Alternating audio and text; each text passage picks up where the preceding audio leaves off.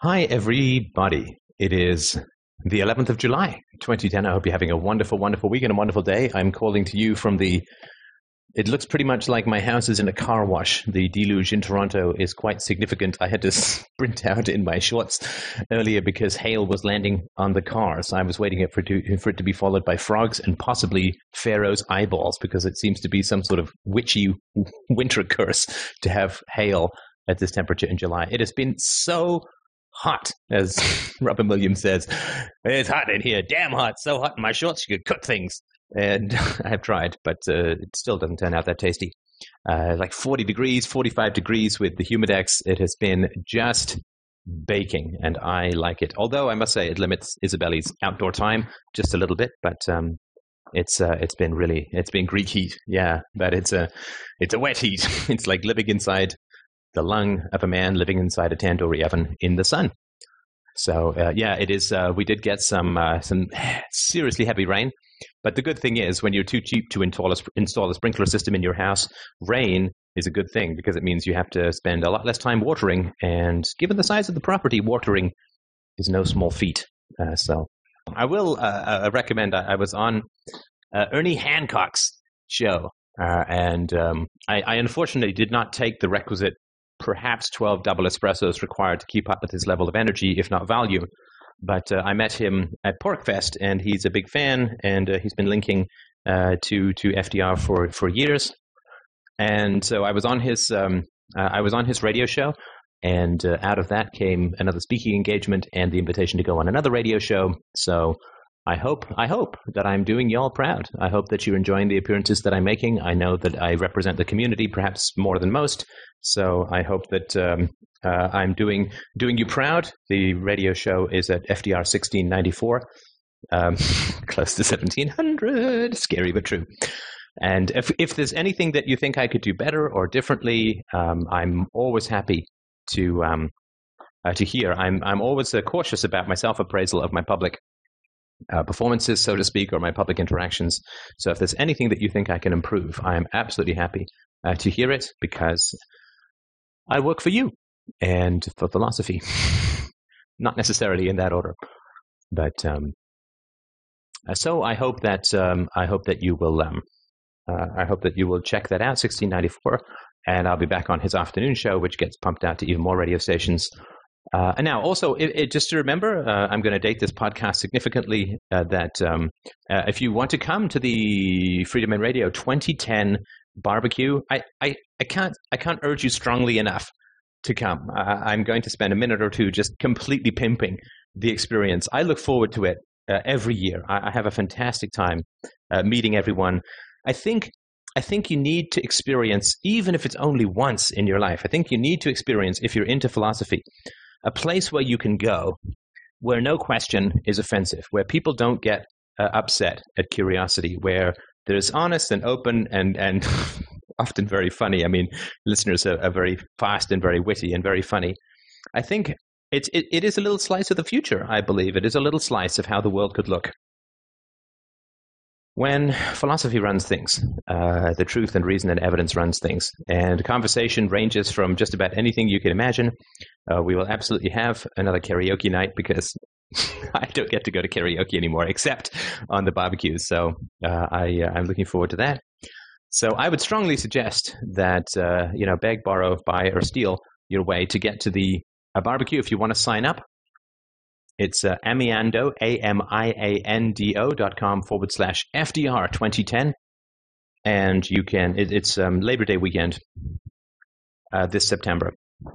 You make your way up here, and food and drinks are provided as our way of saying thank you so much for your support of Freedom Made Radio. So come and eat and drink to your absolute heart's content and simmer in the benevolent, munificent jacuzzi of bubbling, well-salted, and energetic philosophical conversation to mix more metaphors than a blender. So I hope that you will be able to come at least once. You should try it. I think if you try it, you will be able to come back. Yeah, people do. People bring musical instruments. There's singing. There's guitar. There's cello. It's absolutely fantastic.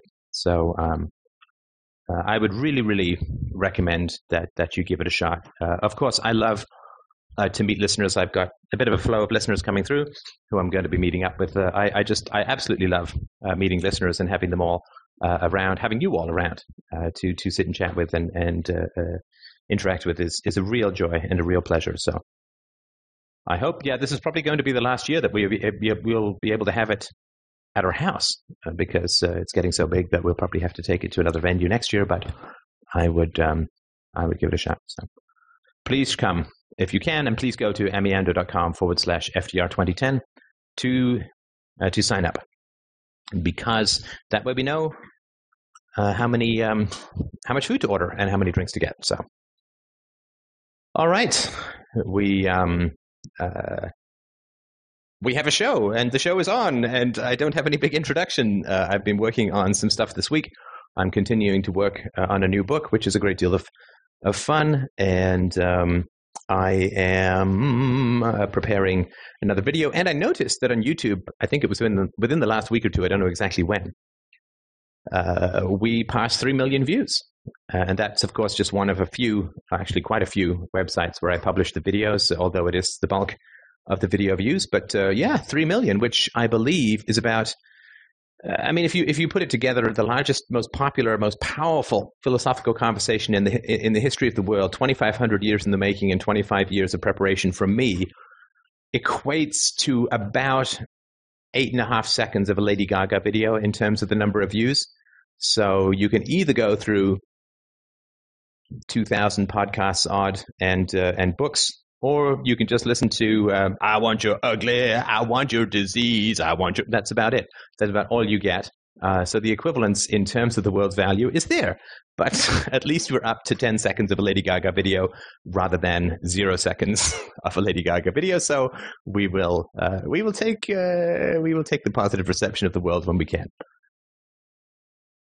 So let's have some questions, some interactions. You can type your questions into the chat. You can ping James the P, and you can ask to be called, or you can call in. Just ask for the number in the chat room. You can call in if you only have a phone of telephone, and I look forward to your questions and comments.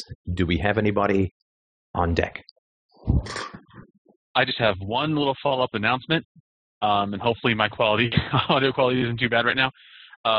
There are still either 2 or 3, I have to double check, but 2 or 3 rooms at the group rate available for the FDR barbecue around Labor Day.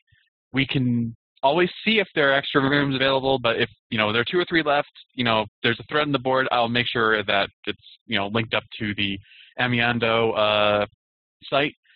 But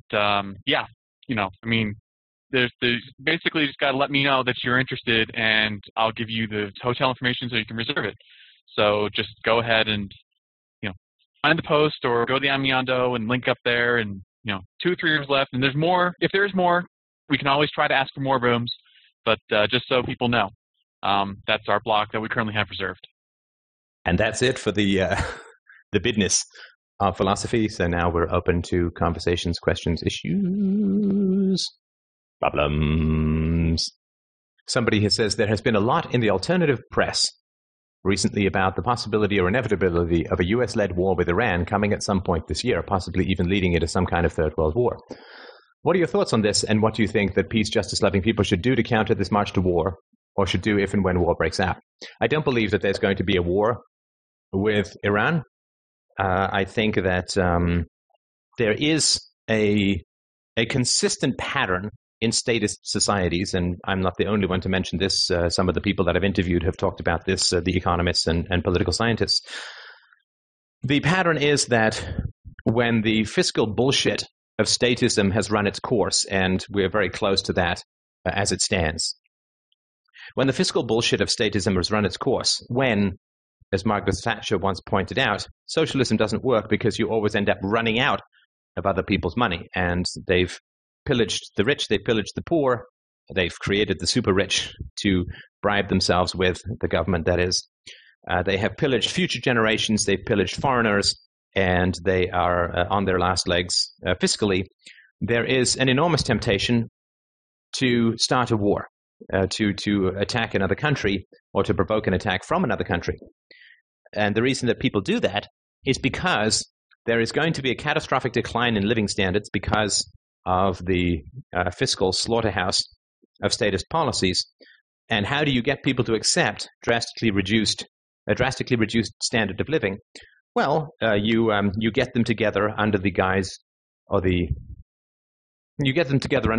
an external threat, and that external threat then creates this the magic spell called sacrifice, wherein people are encouraged to tighten their belts for the common good, and this is how societies deal with the end of statism. Is they will always try to the last throes of a particular statist incarnation, whether it's democracy or fascism or communism, whatever, is that they will always try and provoke a war. We saw this, of course, at the end of communism. I think Russia spent 10 years in Afghanistan, which led to was one of the factors that led to the collapse of the Soviet economy. Of course, this was the late Republic in Rome. This was the British Empire. Whenever fiscal policies reach their incredibly and inevitably destructive ends, there is an impulse to start a war. I don't think that there's going to be an outbreak of war with Iran. There already are so many wars going on in the world, and so many. I mean, to me, having a military base on foreign soil is an act of war.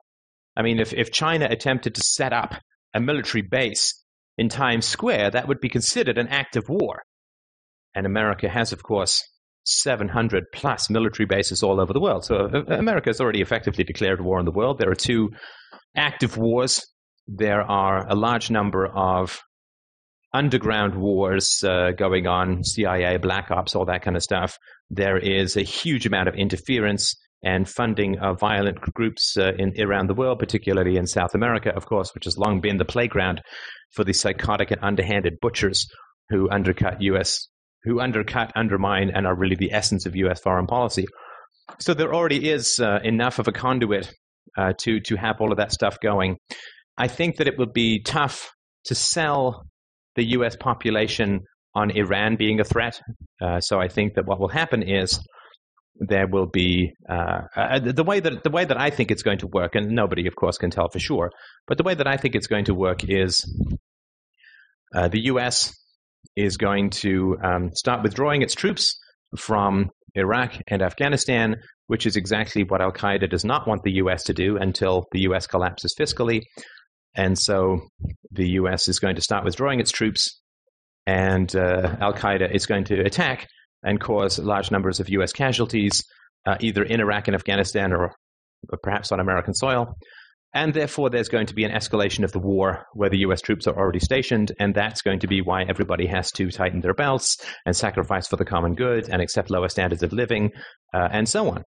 And this is going to fall fairly hard, I believe, on some of the elderly and some of the rich. It's going to fall on the poor, as it always does. I don't believe that there will be a draft, but there will be all of the usual big brother bullshit of pulling together for the common good, and you don't change horses in the middle of a stream, and sacrifice and fighting America's enemies and battling for freedom, truth, goodness, and virtue, and all that kind of stuff.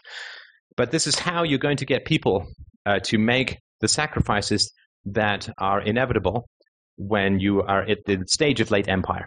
So I don't believe that there's going to be a war with Iran. I don't believe there's going to be a third world war. See, political leaders, politics is a magnet for chicken shits. I'm sorry for all my swearing, but that's the kind of mood that I'm in. I've been doing research on national debts all day, or at least while Izzy was sleeping, in preparation for my conversation tomorrow. And politics is a haven for chicken shits. People who don't like direct confrontation, but rather like using charm and empty narcissistic sociopathic charisma to manipulate the population as a whole, who love to be manipulated so they don't have to take a stand for any kind of virtue in their own lives. And so, because politicians are fundamentally cowards, particularly politicians who are interested in war, because politicians are essentially cowards, they don't want to put themselves in situations of danger. And there's no possibility that there will be a third world war, because since the invention of nuclear weapons, politicians cannot, the political class, the economic elite class, can no longer count themselves safe behind the lines, right? So they don't generally go into the front lines. There are a few exceptions, for instance, Winston Churchill in World War I. But for the most part, the reason that you don't get nuclear war is because it would hit the class that profits from war, and they don't want to die any more than you and I want to die. So there's not going to be a third world war, but there will be an escalation of conflict, which will be used to sell people on their lower standards of living, so that people will ignore the status policies that have killed the productive Western capitalist economies, and they will say, well, we have to reduce our circumstances for fear of an external threat, and that's how it's going to go down. Yeah, listen, I mean, don't get drafted. Just don't. I mean, I don't think there'll be a draft, but and the reason there won't be a draft is that conscription doesn't work. I mean, the vast majority of soldiers who are conscripted don't shoot people. They shoot to miss, or they don't shoot their weapons at all.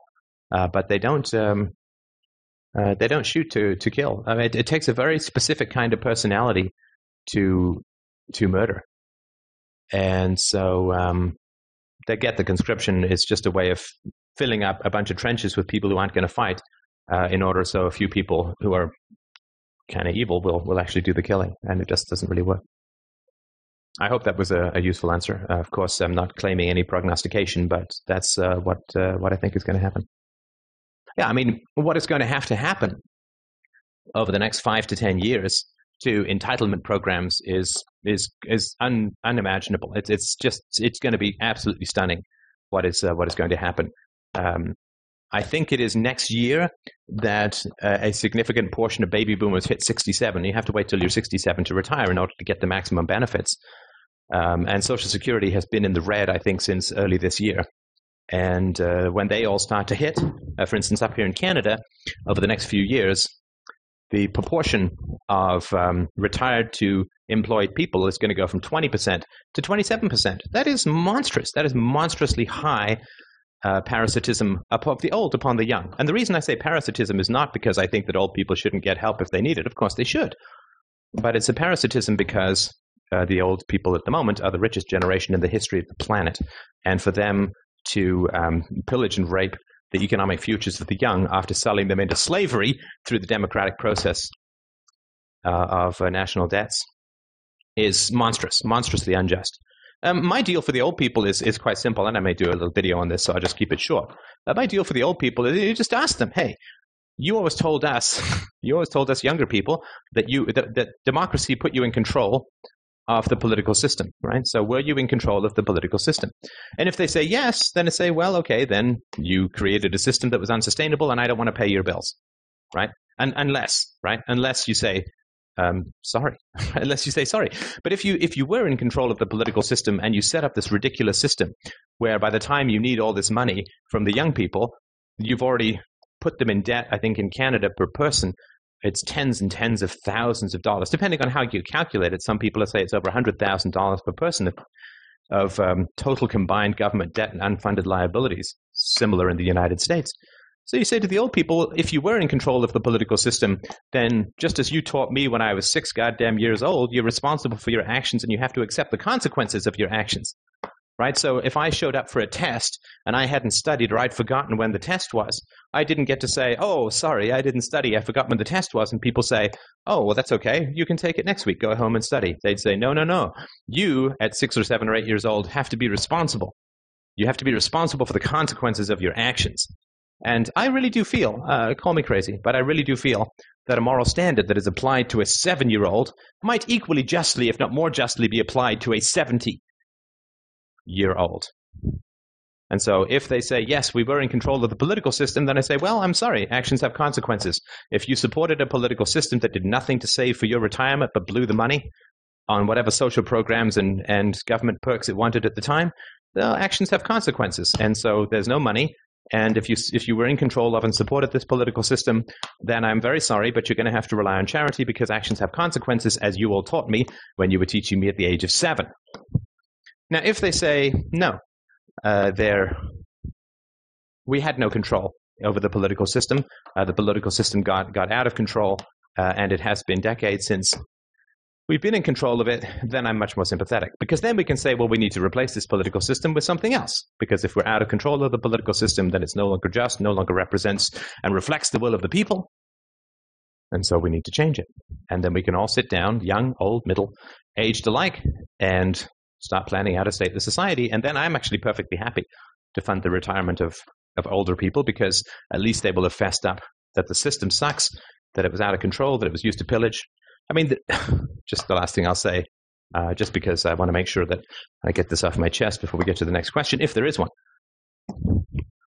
is, I mean, all of the entitlement programs that went in the 60s and 70s were all funded by debt. All funded by debt. Do you know how ridiculous that is? Canada socializes, communitizes the entire healthcare system, and it really is free. It really is free, because everybody who got that didn't see a corresponding increase in taxes to pay for it. Because you can't pass government programs if you raise taxes to pay for them right away, because then people just say, well, this is pointless, right? I used to pay $500 a year for a doctor, and now I'm paying $1,000 a year for socialized medicine in my taxes. So let's stop it. Let's not do it. Let's roll it back. The only way it works is if you defer the costs to the next generation through debt financing. You borrow to bribe the existing population and then shaft the people in the next generation with the bill. And the people in the next generation inherit a much more degraded system than the one that was initially socialized. Because when you socialize a private system, you get all of the work ethic and organizational structure and resource allocation that exists, that is driven by market demand. You socialize that, it actually looks like what people want. A generation later, it's completely changed to reflect what the bureaucrats want, to reflect what the ugly-souled sociopaths want. And so you end up being stuck with a bill and a much worse system, which is what I think the younger people have every right to be royally pissed off about in the world today. So yeah, if they say, hey, we were in control, then it's like, well, as you taught me when I was 7, actions have consequences, and you have to accept the result of your actions, which is that you supported a system that didn't put any money aside for you. So I'm sorry, but actions have consequences. This is called accountability and responsibility. And if they say, well, no, we don't have any control of the system, then great. Let's sit down, put our heads together, help the old for their honesty and their recognition of the limitations and immoralities of the existing system, fund them to their heart's content, and work out a better system. But, of course, neither of those things is going to happen. I have a question. Sure. Wondering if there's any particular value in having an RTR conversation with one's parents if one has already decided to defoo from them? That's an interesting question. Is this you? Yeah. All right. And again, if you could just move your mic away, you're breathing into it, which is creating quite a rumbling sound. I'd appreciate that. And have you had RTR conversations with your parents prior to making this decision? No. It's been pretty clear that my experience and my thoughts and feelings aren't really valued and will be attacked in some way. I haven't really had to have those conversations to get that. I'm sorry to hear that, man. I really am. I really, really am. Okay, let me ask you this. When you think about taking a break from your family, do you feel that you have a doubt about the wisdom of that course of action, or do you feel that you have a significant degree, if not a complete degree of certainty about that decision? For me, I see pretty much all sunshine and rainbows for once I get out and I'm separated, and I've been mostly living apart from them for much of the past 3 years, but it's more the separation process that I've got anxiety about and ambivalence. Can you tell me more about what you mean?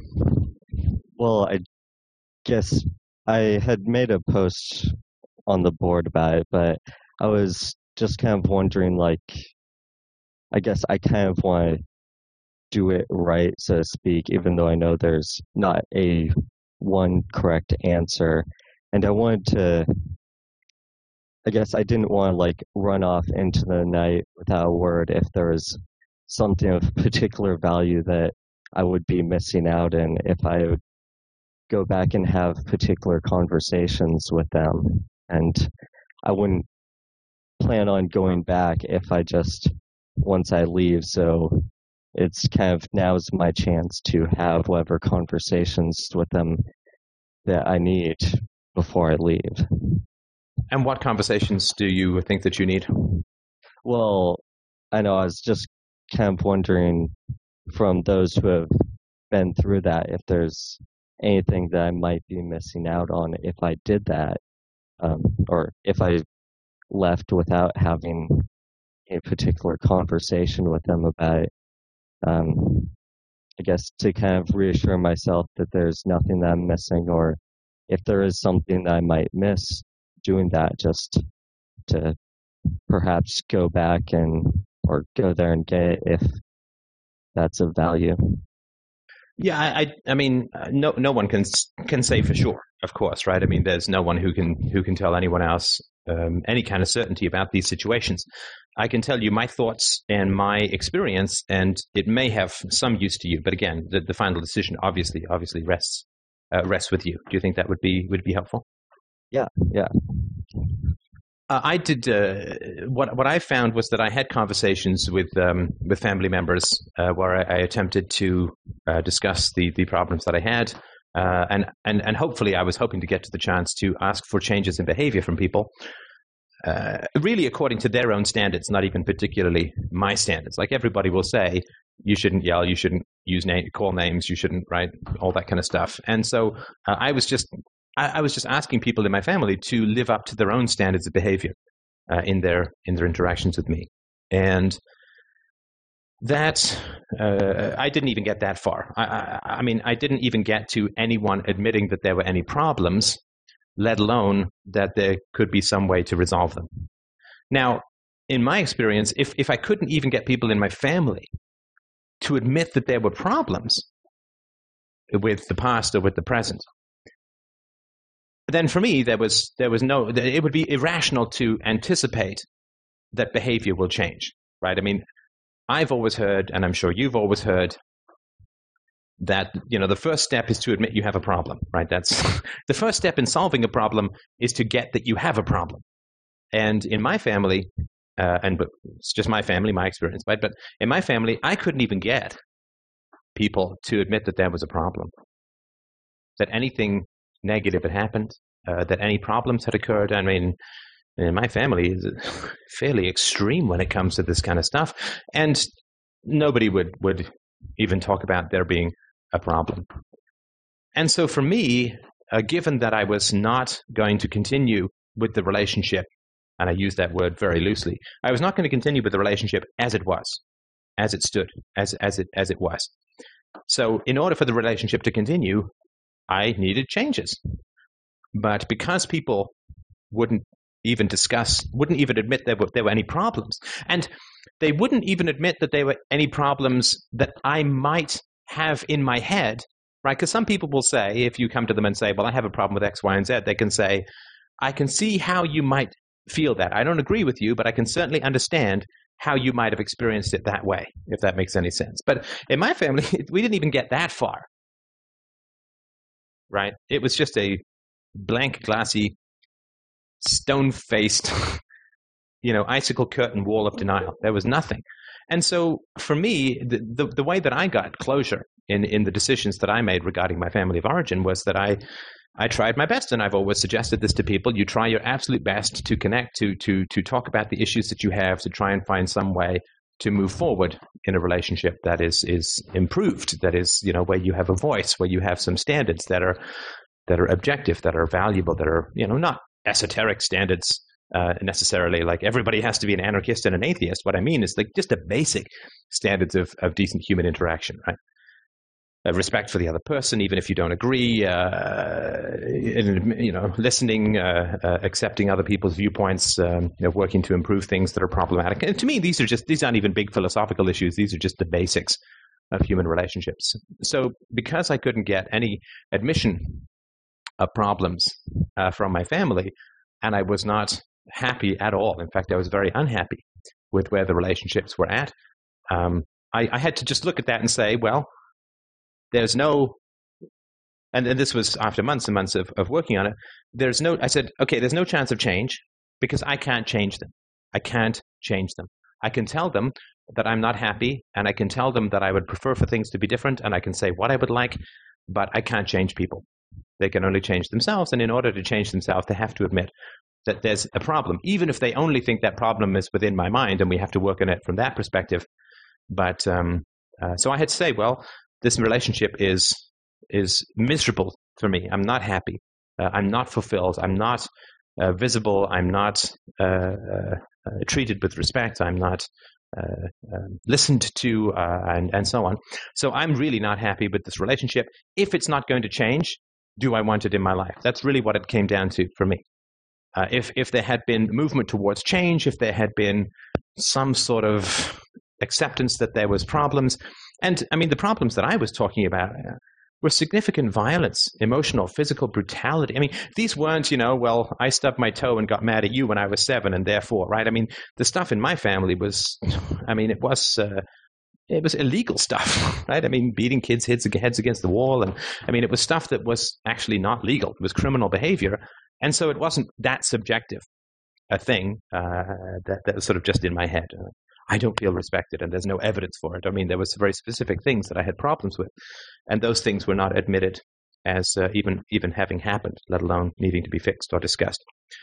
And so I got closure just by really saying, I'm not happy. Things need to change. And the first thing that needs to change is we need to start dealing with this stuff that happened as a family. We just need to start. We need to put it on the table, and we need to start talking about it honestly and openly. We can do that with a therapist. We can do that individually. We can do that collectively, but we need to do this stuff because I'm just not going to continue this cycle of lies and repression and violence in my family. I'm just not going to do it because I knew then, even back then, I knew I wanted kids. And I also knew that I don't have the right to expose my daughter to abusive people. I don't have that right. I don't have that right. It's not my choice to make. Any more than I have the right to let her walk along the edge of a high wall when she's 18 months old. I don't, because it's too much danger, right?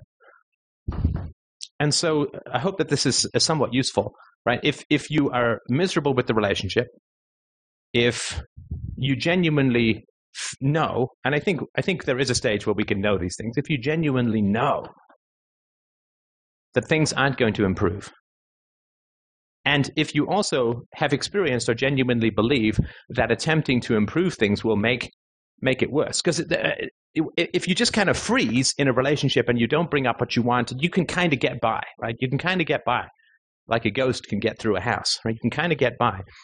But when you actually start to bring your needs, your preferences, and some reasonable basic ethics to a relationship, it changes everything. Then it's do or die. Then it's make or break. Then the relationship either gets better or it gets worse. It's kind of like if you're in the woods and there's a bear snuffling around you and you freeze and the bear doesn't leave, then you're frozen. The situation's not getting better and it's not getting worse. And then as night falls and you get thirsty and whatever, right? Then you need to make a break for it. And if you make a break for it, you're either going to get away or you're going to get eaten. And that's not a great metaphor for family relationships. But what I mean is that if you start expressing your preferences and desires and bring the real you to the relationship, then it's either going to get better or it's just going to get worse. But it doesn't stay the same because you're no longer self-censoring. And so, yeah, if you feel that it's not going to get better, if you believe that it's not going to get better, if you have every piece of reason and evidence that it's not going to get better and it's miserable, then to me, the choice is clear. Again, everyone obviously can make their own decisions when it comes to that. But that's how I approached it. And that's why I do say, talk. If you're done, right, if you're clear that at least for the time being, and it sounds like this has been the case for the past 3 years, you said, if it sounds to you, like if it genuinely feels like it's done and you don't have any desire to continue the relationship, at least for the time being, then I'm not sure what value a conversation would have. And the last thing I'll say before asking you sort of what you're thinking about all of this is that there is held aloft above families and some other things as well, but just talking about families, there is held aloft this belief that in order to move forward in your life, in order to get closure, in order to get completion, in order to unlock your heart to love and happiness and all of these things that can be good in your life, that you need to get something from your family. You need to have something from your family, right? Like this stereotype, which is that if you're estranged from your father, when your father is dying, you need to go and talk with him on his deathbed so that you can resolve things, so that you can forgive, so that you can move on, so that you can do all of these kinds of things. I don't believe that's true. I'm not saying it's not true. I'm just saying I don't believe that it's true. And I don't believe that people gain value because they're dying. I also don't believe, and I'm old enough now that a number of my friends' parents have died. I also know that the deathbed does not change people. You don't turn into a different person on your deathbed. Your heart doesn't melt. You don't get a different brain. You don't get a different relationship between your amygdala and your frontal lobes. You don't become a different person. You don't switch from man to woman. You don't become 3 feet taller. Bald men don't regrow their hair. You don't become a different kind of person when you're on your deathbed. And so this idea that floating above your family of origin is some sort of key to your future that they have to grant you. And in order to get that, you have to find some way to connect with them. I think that's a mirage. I think that's an illusion. And I have always talked about, from my experience, that my life, and although it was really hard, and of course the hardest thing I've ever done was separate from my family of origin. And I always recommend, don't do it without the consultation of a good therapist. And you've heard all my spiels about that. But it was the best decision that I made. I mean, second only to marrying my wife. It was the best decision that I made in my life, which is, again, it's not for everyone, but I can certainly speak from my experience that my life improved enormously. I became me. I became who I am because I was living by my values. And of course, the fundamental value that I live by is the non-aggression principle. And it applies to my family as much as it applies to everyone else. So sorry for the long speech. I hope that that's of some utility to you. Yeah, it was useful. I guess, divine from that and what I've seen, that kind of, I think, lays the path for me. My family's pretty well shown me already what happens when we bring concerns to the table that don't even necessarily implicate anyone in particular as being at fault, and the result was not fun and not something I'd like to go through. Is just complete stonewalling silence until we moved on as if nothing happened, which was horrifying. Right. But and I'm so sorry. I'm so sorry. And just to give you 2 secs of is not around forgiveness, but just sort of an understanding, is that what we talk about here, and I mean, we're not the only people to talk about it, but it's a fairly prevalent place to talk about it. What we talk about here is pretty unprecedented. I mean, the idea that, 200 years ago, the idea that a woman could separate from an abusive husband was unthinkable. And when the idea was introduced, everybody who introduced it got, attacked and mad and so on, right?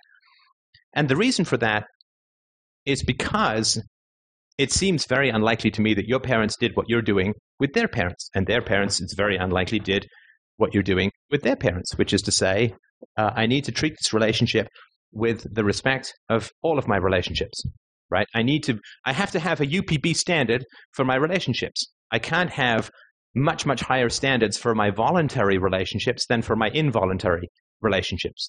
Surely you should have higher standards for your involuntary relationships than your voluntary relationships. If they should at least be equal, but the involuntary ones, you should have much higher standards of behavior. I have higher standards of behavior for my interactions with my daughter than anyone, because she has no choice about having me in her life. She has no choice. She didn't choose me. She didn't choose to be born. She didn't choose this family. And so I have to have the very highest possible standards, in a sense, to compensate for that lack of voluntarism. My wife can leave me. My daughter really can't. And so that's where I need to have my highest standards. The idea that these UPB standards would apply to the family and the family of origin first and foremost and only then to others is a very new and obviously to some people quite a troubling idea, though philosophically it's ironclad. It's incontrovertible philosophically. That at least the standards of behavior should be equal, though I think the argument is very strong that they should be superior for involuntary relationships. And so when people treat their children badly, it is in some ways, in some very fundamental way, it is because it is not considered a voluntary relationship, or not that it will ever be a voluntary relationship. So if it's just never possible for adult children to not see abusive parents, what that does is it allows people to treat their children worse. It doesn't force it, but it allows them. Like if your wife could never leave you, then if you were an abusive husband, you'd have much less limits on your behavior.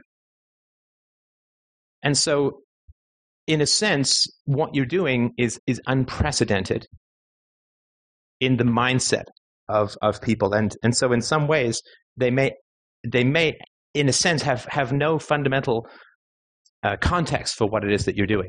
And I get that doesn't, for me, mean forgiveness or anything, but though it may for you. But I think that's an important thing to understand in terms of where your parents are coming from. Right. Thanks for your time. That's really helpful. I'm so happy. And again, you don't have to get into it here, but please do see a therapist. I mean, do see a therapist if you can. I'm looking into that right now. And again, please accept my very deepest sympathies. It is a desperately difficult, desperately sad, and desperately hard thing to go through. And I just really, really wanted to extend my deepest sympathies to you for that. Thanks.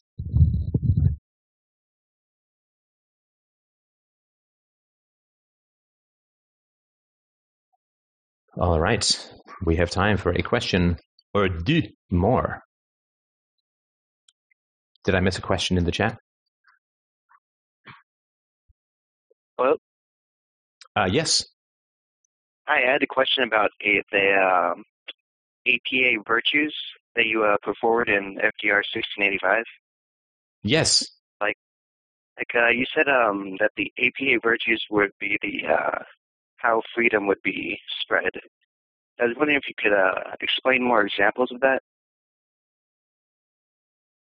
Well, for instance, one of the topics that comes up quite a bit is, do you intervene if you see a parent mistreating a child?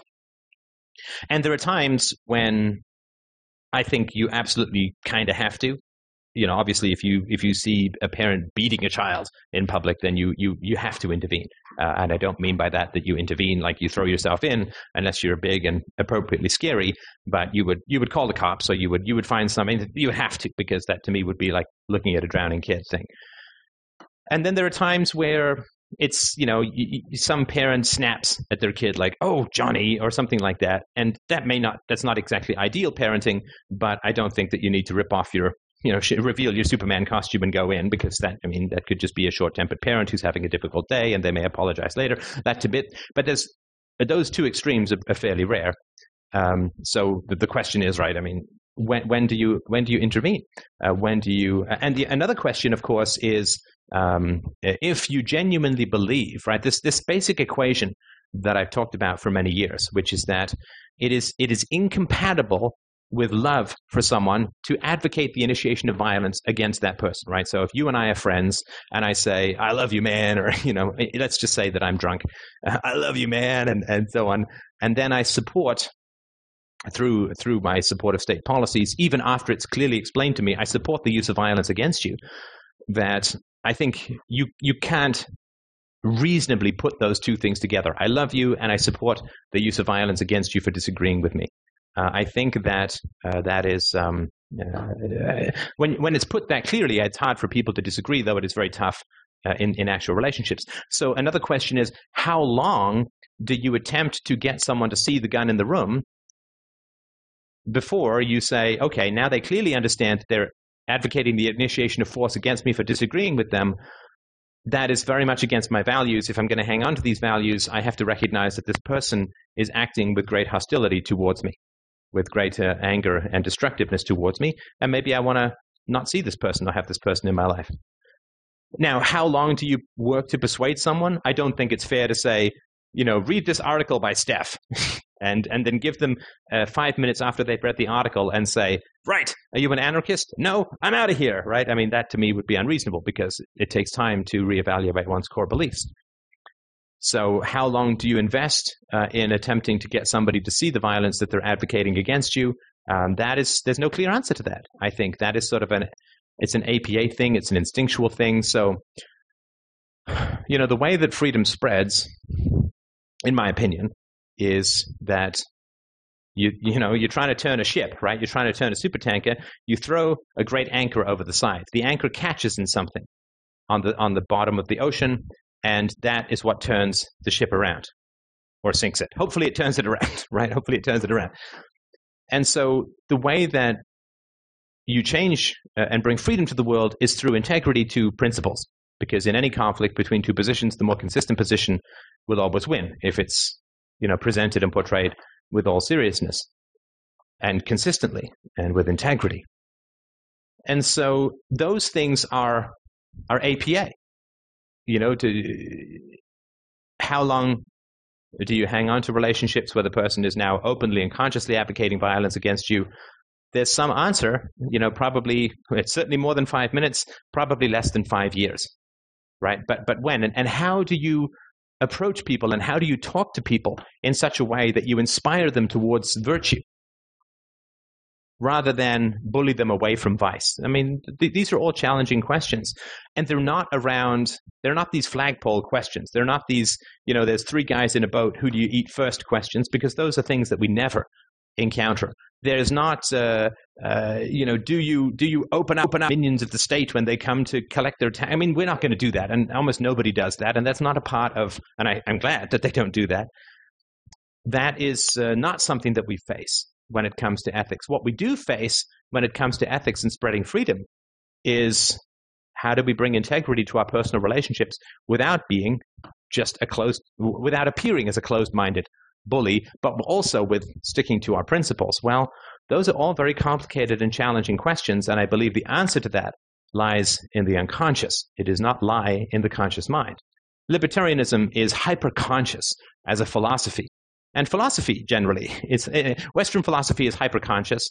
Eastern philosophy is hyper-unconscious, right? Without understanding that it's the unconscious, because it's around mysticism. And mysticism lives in the unexplored unconscious, or in the gap between the clarity of consciousness and the infinite processing power, it seems, of the unconscious. And so libertarianism historically, and Western philosophy as a whole, has been hyper-syllogistical, hyper-rational, and has not hooked into the power of the unconscious, in my opinion. And the people who have hooked into the power of the unconscious tend to be anti-philosophical. They tend to be, Bertolt Brecht and very left-wing, even Matt Damon, those kinds of guys, very left-wing thinkers.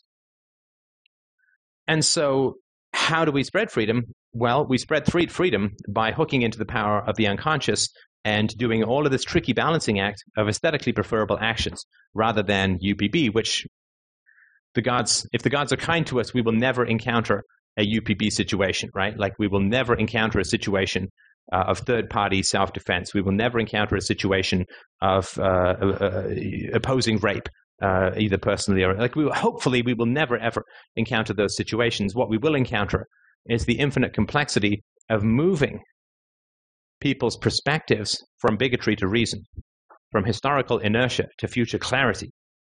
And that is where the unconscious comes in, because the unconscious will help you with APA in a way that your conscious mind simply can't reason out that quickly. What do you mean by the unconscious exactly? Because, I mean, if you're thinking about it rationally, isn't that conscious? I'm sorry, can you just repeat that last bit? what do you mean by tapping into the unconscious? Because if you're thinking about it rationally, isn't that a conscious process?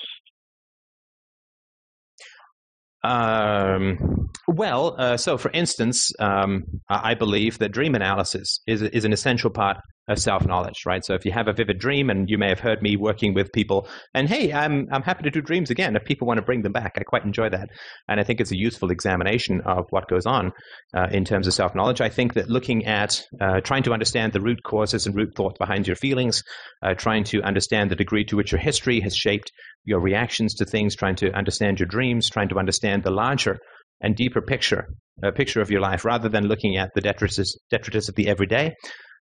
Scientifically, I mean, the reason that I talk so much about the unconscious is that scientifically it has thousands of times more processing power than the conscious mind. And that does not mean that the unconscious is always right. I think that's very, very important. The unconscious and the conscious mind are a relationship.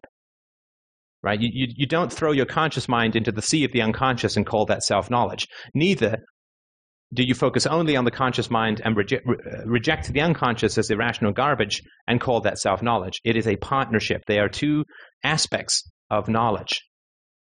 It's like saying which light is better, a laser or sunlight, because a laser is very focused light and sunlight is very diffuse but lights up everything. Which light is better? Well, it depends. Sunlight is not going to do much to correct your vision. A laser will do a lot to correct your vision. Sunlight isn't going to do much to read a Blu-ray disc. A laser is going to help you quite a bit in those situations.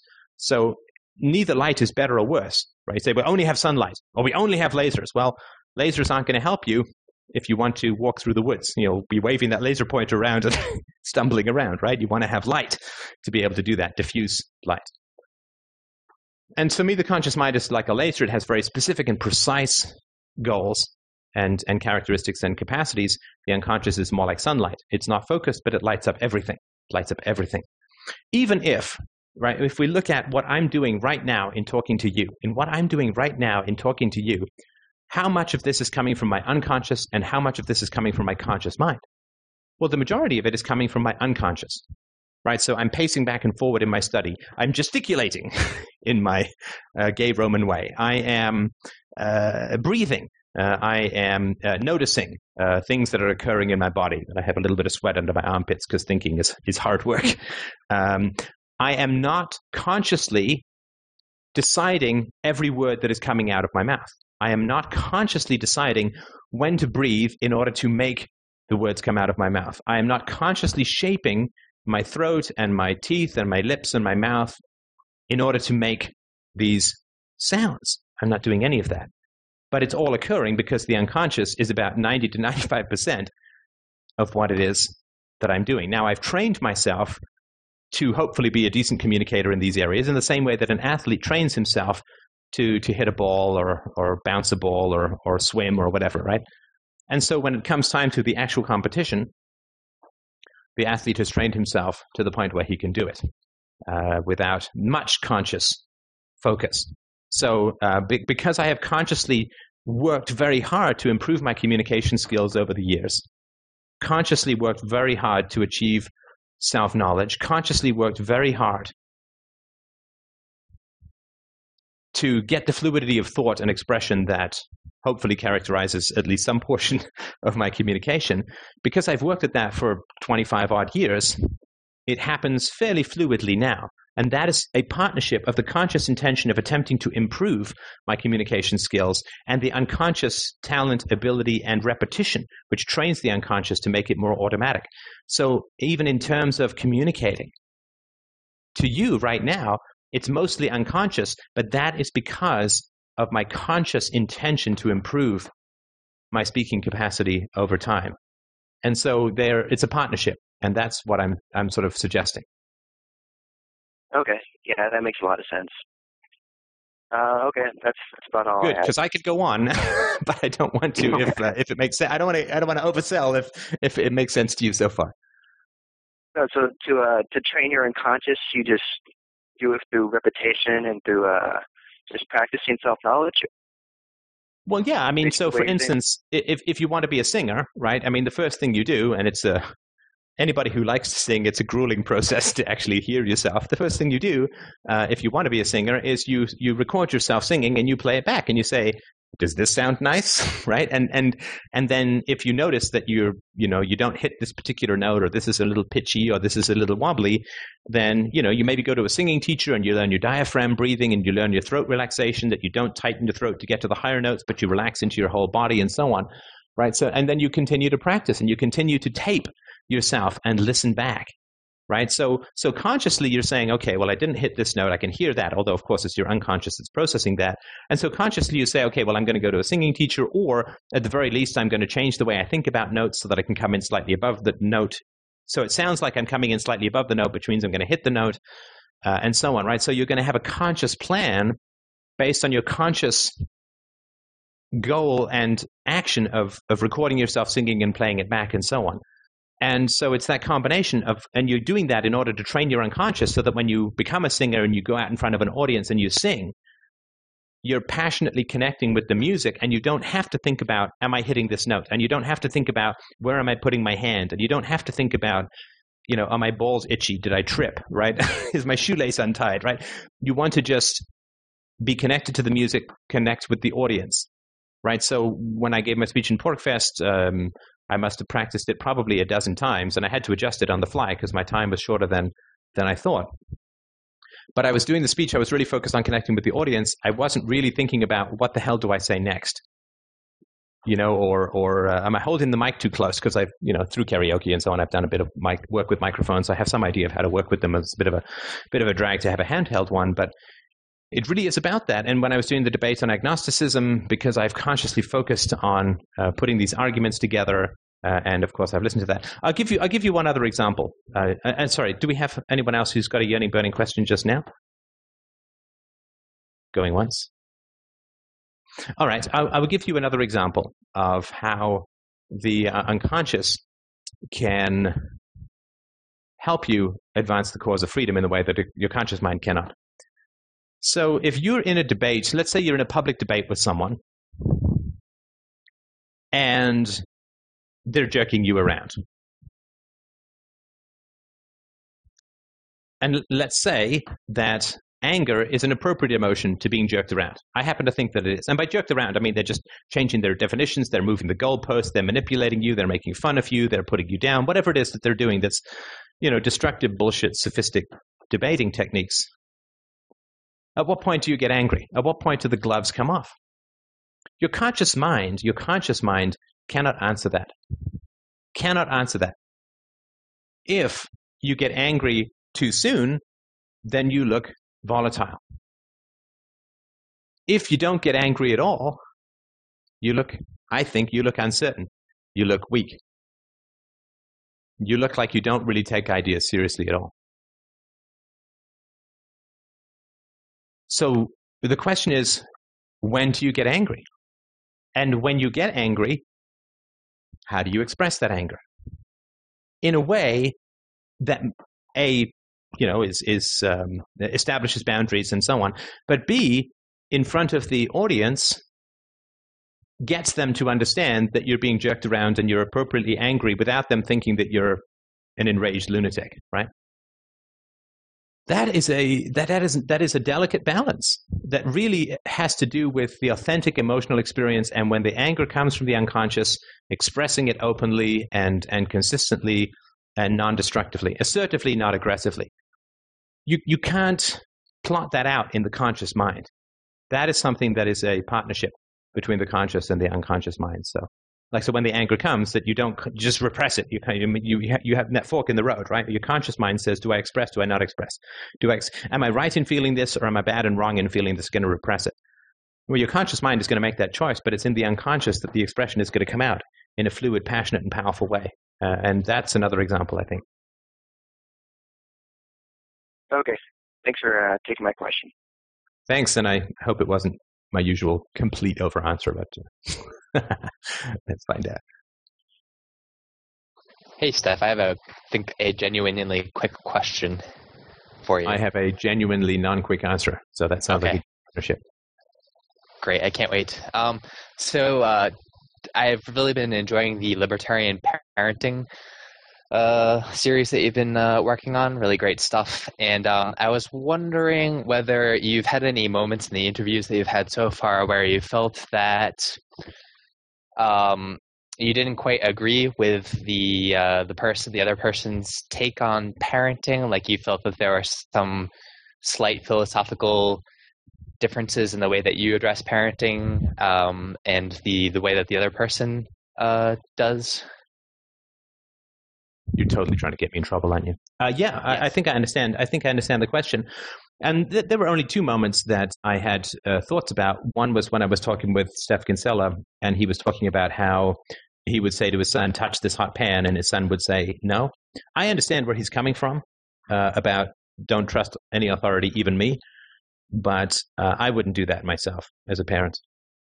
I don't want my daughter to think that I might be attempting to lead her into doing something that may be dangerous for. I mean, obviously, I know he wouldn't let his son touch the hot pan, so I'm not saying that. But I personally wouldn't do that, though I don't consider that a particularly major issue.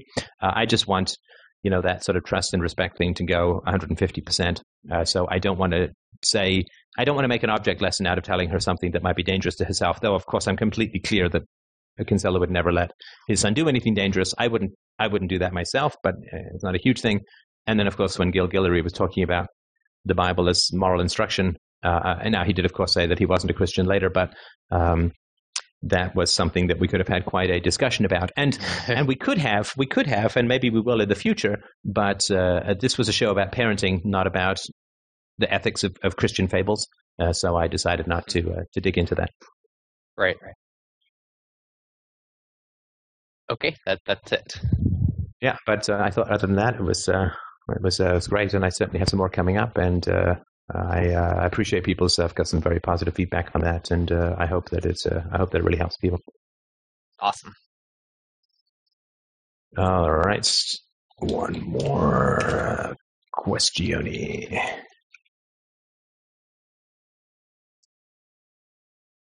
Hey, I don't really have a question. I just sort of wanted to chat a bit, just to sort of let people know. I guess just to sort of came to me that maybe I should mention it. I managed to do a successful local meetup with some people, and I just wanted to, publicly thank the people that came by, and just to recommend that if you are sort of isolated, it seems isolated, you don't know if people are around, just keep throwing the hooks out there, because eventually someone will pick up the hook, just sort of as an encouragement to people. And this is the first time that I've actually been able to attract people to a meetup locally, so just as a point of encouragement, I hope, for people, and I'm looking forward to the next time we get together. Yeah, I completely recommend that as well.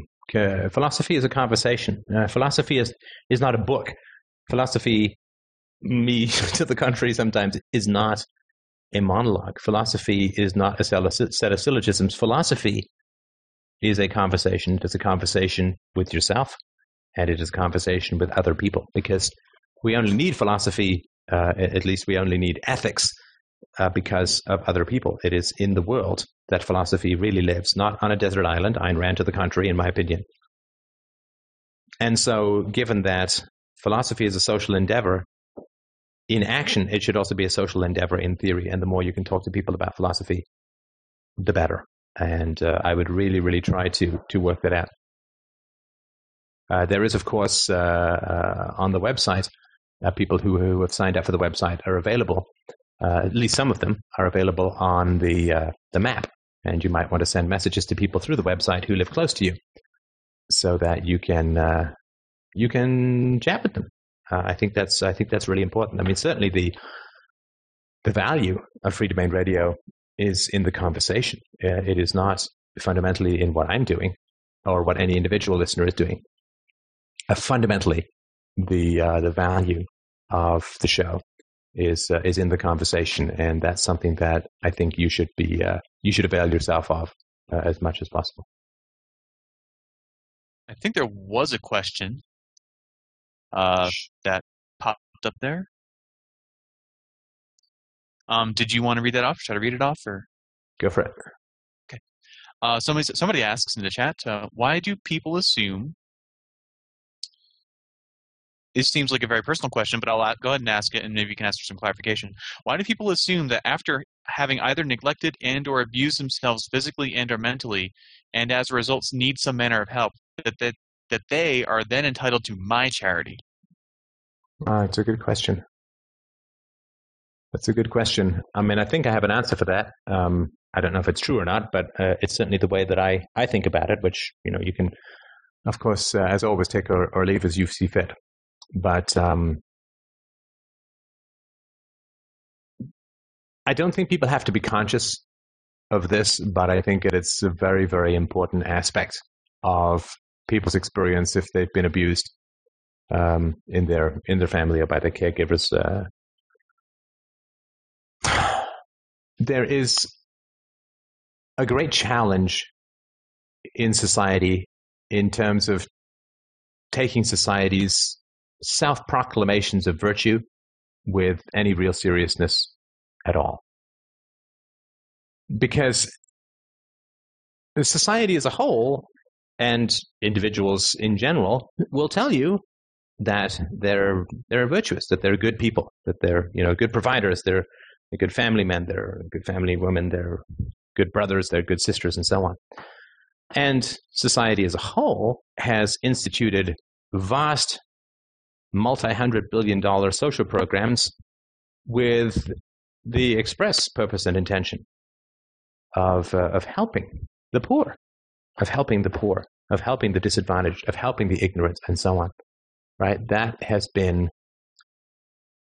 the goal of all of these programs, and it's really the foundation of the need for statism. Right? The need for statism originally was to protect you from immorality. And when that was largely done as a result of improvements in parenting leading to far fewer criminals, then what did the state have to do? Well, the state then had to invent not protecting you from harm, but rescuing you from want, whether that want is knowledge or medicine or food or shelter or whatever. Right? So it turned from the protection from a negative to the imposition of a positive obligation. And every society claims to be virtuous, and every person in that society just about claims to be virtuous. Yet, if you are a child who was abused, you have moved through this society where everybody is dislocating their shoulders from strenuously patting themselves on the back for their goodness so hard. You move through this society like a shark 20 fathoms underneath some swimmers. You move through this society being abused at home with the cries and sometimes the welts and bruises and black eyes if you're abused visible so often to people. And you have moved through this society that claims so much virtue and has dedicated so much of its massive wealth and productivity to helping children and helping the sick and helping the old, helping the needy, because it's all so much about charity and virtue. And you see that everybody goes to movies and reads books wherein the hero overcomes incredible obstacles in his pursuit of virtue. I mean, when you're a kid, it's the superheroes. When you're an adult, it's other kinds of heroes, action heroes, thriller heroes, the Humphrey Bogarts and the Arnold Schwarzeneggers in certain films and these kinds of guys. That the heroes dodge bullets to rescue the maiden, that the hero climbs mountains and has sword fights in order to protect the virtue of the innocent. And so everywhere around you, you hear protestations of and portrayals of virtue and courage and integrity and nobility and goodness. And yet, no one does anything about your abuse. I mean, do you see why children who are abused so often grow up to be takers, so often grow up to be addicts or criminals or abusers themselves? Because it is wretchedly, abominably, fundamentally stomach-turning to hear the chest-thumping proclamations of infinite virtue from everyone around you who's not picking up the phone to call the cops when you're being abused. That virtue is a form of sick, hypocritical self-theater. Self-theater. Up here in Canada, right? It's called Canada the Good. Canadians, oh, they're so nice. Canadians, they're so good. Canadians, they're so helpful. Well, I was abused physically, violently, in an apartment building where everyone could hear for many years here in Canada the Good, and no one did anything. My mom was institutionalized in our wonderful socialist healthcare system, and nobody lifted a finger to help her kids who had to go and get jobs and take in roommates in order to pay the bills.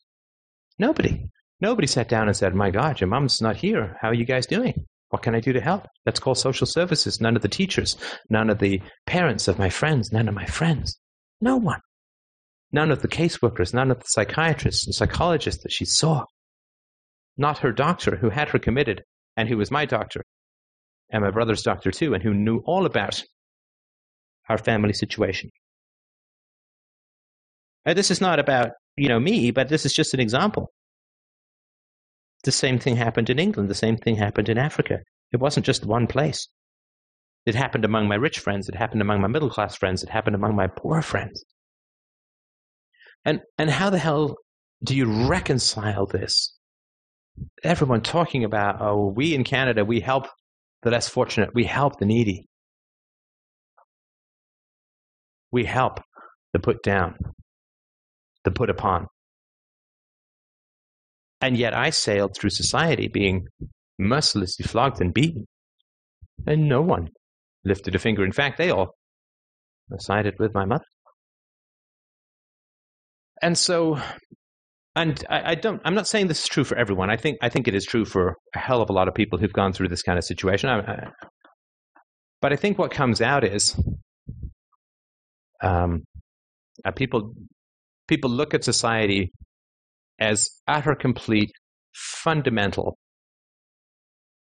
Mariana Trench deep bullshit.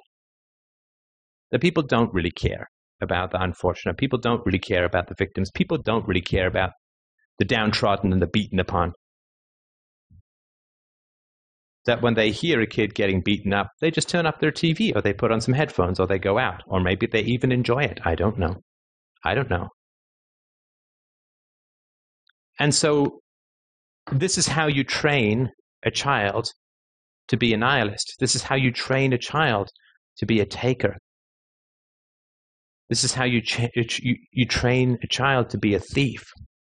Why do people steal? Why are they thieves? They are thieves and they steal because they were stolen from. People steal because they were stolen from. And what is stolen from children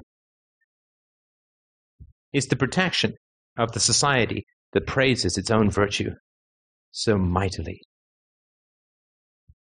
that is too busy composing endless operas and essays and novels to its own virtue to actually damn well do something to protect children from abusive caregivers. People lash out at society. People feel entitled from society because they have experienced the infinite bullshit of supposed social ethics. And because they don't believe anything that anyone says, and because they're very angry, and there's a special kind of anger. I dare say we can call it rage. There is a special kind of rage that nestles in the human heart and lashes out like a viper striking out from a cage of ribs against those who fully understand virtue and fail to act upon it. That is a special kind of anger. A society that openly hates children and hurts them and does nothing to protect them, at least it's not hypocritical. Right? But a society which says, oh, children are everything, and tender and protect the children and stand up against the evil and do the right thing even though it costs you, and we admire the World War II soldiers for going without food and water for days and fighting and risking their lives and so on, but I'm not going to step in if I see a child getting abused. I'm not going to make a phone call if I hear a child being beaten. Well, these are people who have the virtues in their heads and do the opposite with their hands. And there's a special kind of rage that people grow up with about that kind of hypocrisy. And so when people who've been abused become addicted or who become criminals and so on, it's because their childhoods were stolen from them by the hypocritical indifference of those who claim that the highest virtue is courage in the face of evil and the protection of the innocent and the helpless.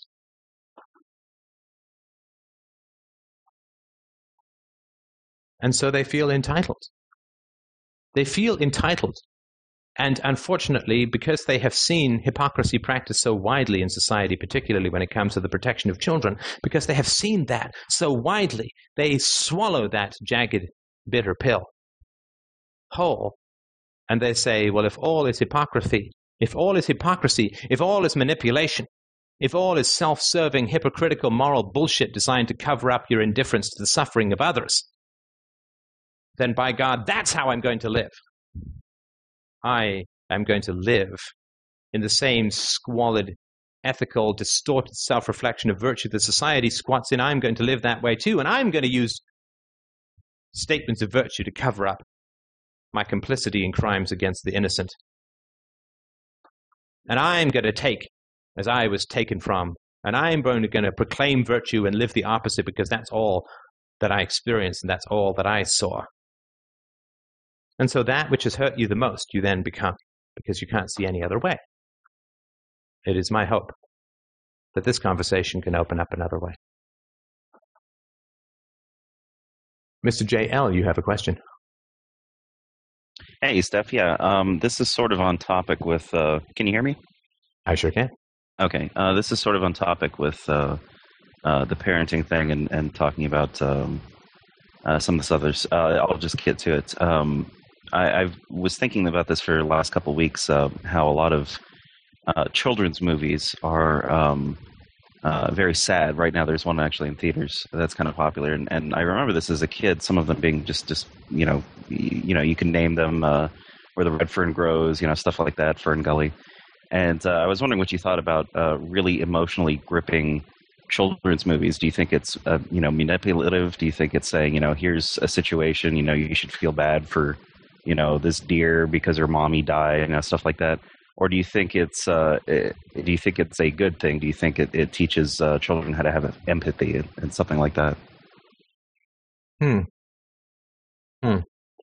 Can you just ask a little bit more? I just want to make sure I get the full. It's a big question, and I want to make sure I get the full context. So if you could just talk a little bit more about it, if that's all right. Oh, sure. Yeah. There's Toy Story 3 is kind of a sad movie. There's My Robot. Oh, like Finding Nemo, right, where the mother is dead. Yes. Yeah, exactly. I mean, some of those are, I wouldn't say are traumatizing, but when I saw some of them as a kid, I remember them for a long time, and I was really sad, when I was a little kid. But I look back on them fondly, so I'm thinking, maybe they weren't emotionally manipulative. Maybe they were. Maybe they, sort of taught empathy. I feel I'm very, very sensitive in that way. So maybe that taught something. I don't know. But maybe they also might be emotionally manipulative. I could see that. Like giving anthropomorphic qualities to animals and how you should feel bad for eating animals. I mean, it could be a mixed signal. I don't know. I never got that from Bambi or whatever, but somebody might. So I'm just wondering what your view is. Do you think that really emotionally charged children's movies are positive or negative to the child? I mean, I think that's too broad a question to answer, and I'm certainly not an expert in children's films. For the most part, I did not enjoy children's films when I was a kid. I didn't like them. I found them weird. I found them way too sentimental. I mean, I remember when I was a kid in boarding school, they used to show us movies every week. I only remember two of them. One was, I think it was called The Longest Journey, about dogs and a cat and, I don't know, a wombat or something trying to get home or something. And I don't remember much about it other than they ran through the woods a lot, and I think there was a bear at one point. And the other one, which was wildly inappropriate, was called The Omega Man with Charlton Heston, which gave me nightmares for weeks. It was just a completely traumatizing film to show to children who were 6 and 7 and 8 years old and away from home for the first time. Some of us, I guess. And of course, even if it had been by mistake, you wouldn't keep that film running. You'd stop it, right? I just remember that being wildly traumatizing. But I've never been a huge fan of children's films. E.T. was weird and creepy, and the second half was just really stupid. But I will say that there is a group fantasy, in my opinion, throughout the world, and it's less so in the West, but it's still there in the West. There is this group fantasy that does not deal with negative parent behavior. I hate to keep beating the same drum, but this is the issue, and I'm going to give you my honest opinion about it, of course, as I always strive to do. So I don't remember, and I'm sure I'm older than you, but I don't remember when I was a kid that there was a children's film out there that traced bullying to the actions of parents, right? So that a kid who's a bully, right, comes from a bullying home. Some of the older, some of the stuff that's more recent and older traces that out, right? So, for instance, oh gosh, what was it called? Freaks and Geeks. Was about, I think it was about 10 years ago it came out, which was a depiction of kids' lives when they were in the 70s, I think it was. And there was one girl played by a woman who's now on Cougar Town, I think, and whose name is A Day of the Week. I can't remember. Maybe somebody can put it in the chat window if they know. And she was a real bully and a cold, witchy woman. And there was one episode where they showed her home life, and you could sort of understand where it came from. But in children's movies, there's so often an evil, and the evil is always outside the family, and that is not where evil arises, right? So children don't. The vast majority of children who are hurt do not experience hurt from anyone other than their own parents. It's 80% or 83% or something, if I remember the statistic, of abuse is from the parent. And I don't remember when I was a kid ever seeing that a child was facing danger from his or her own parents. I think that's just something that is not, it's not able to be processed. And stuff which is not able to be processed is either completely absent or everywhere, right? So I think for children's films to take a step forward, I think that they need to, in a sense, street-proof children with regards to the actual dangers that children experience, which are within the home. And I think that a lot of the Harry Potter stuff and a lot of the Disney stuff is around. I mean, in the Disney films, the parents are always dead or gone, except with the exception, I think, of 101 Dalmatians.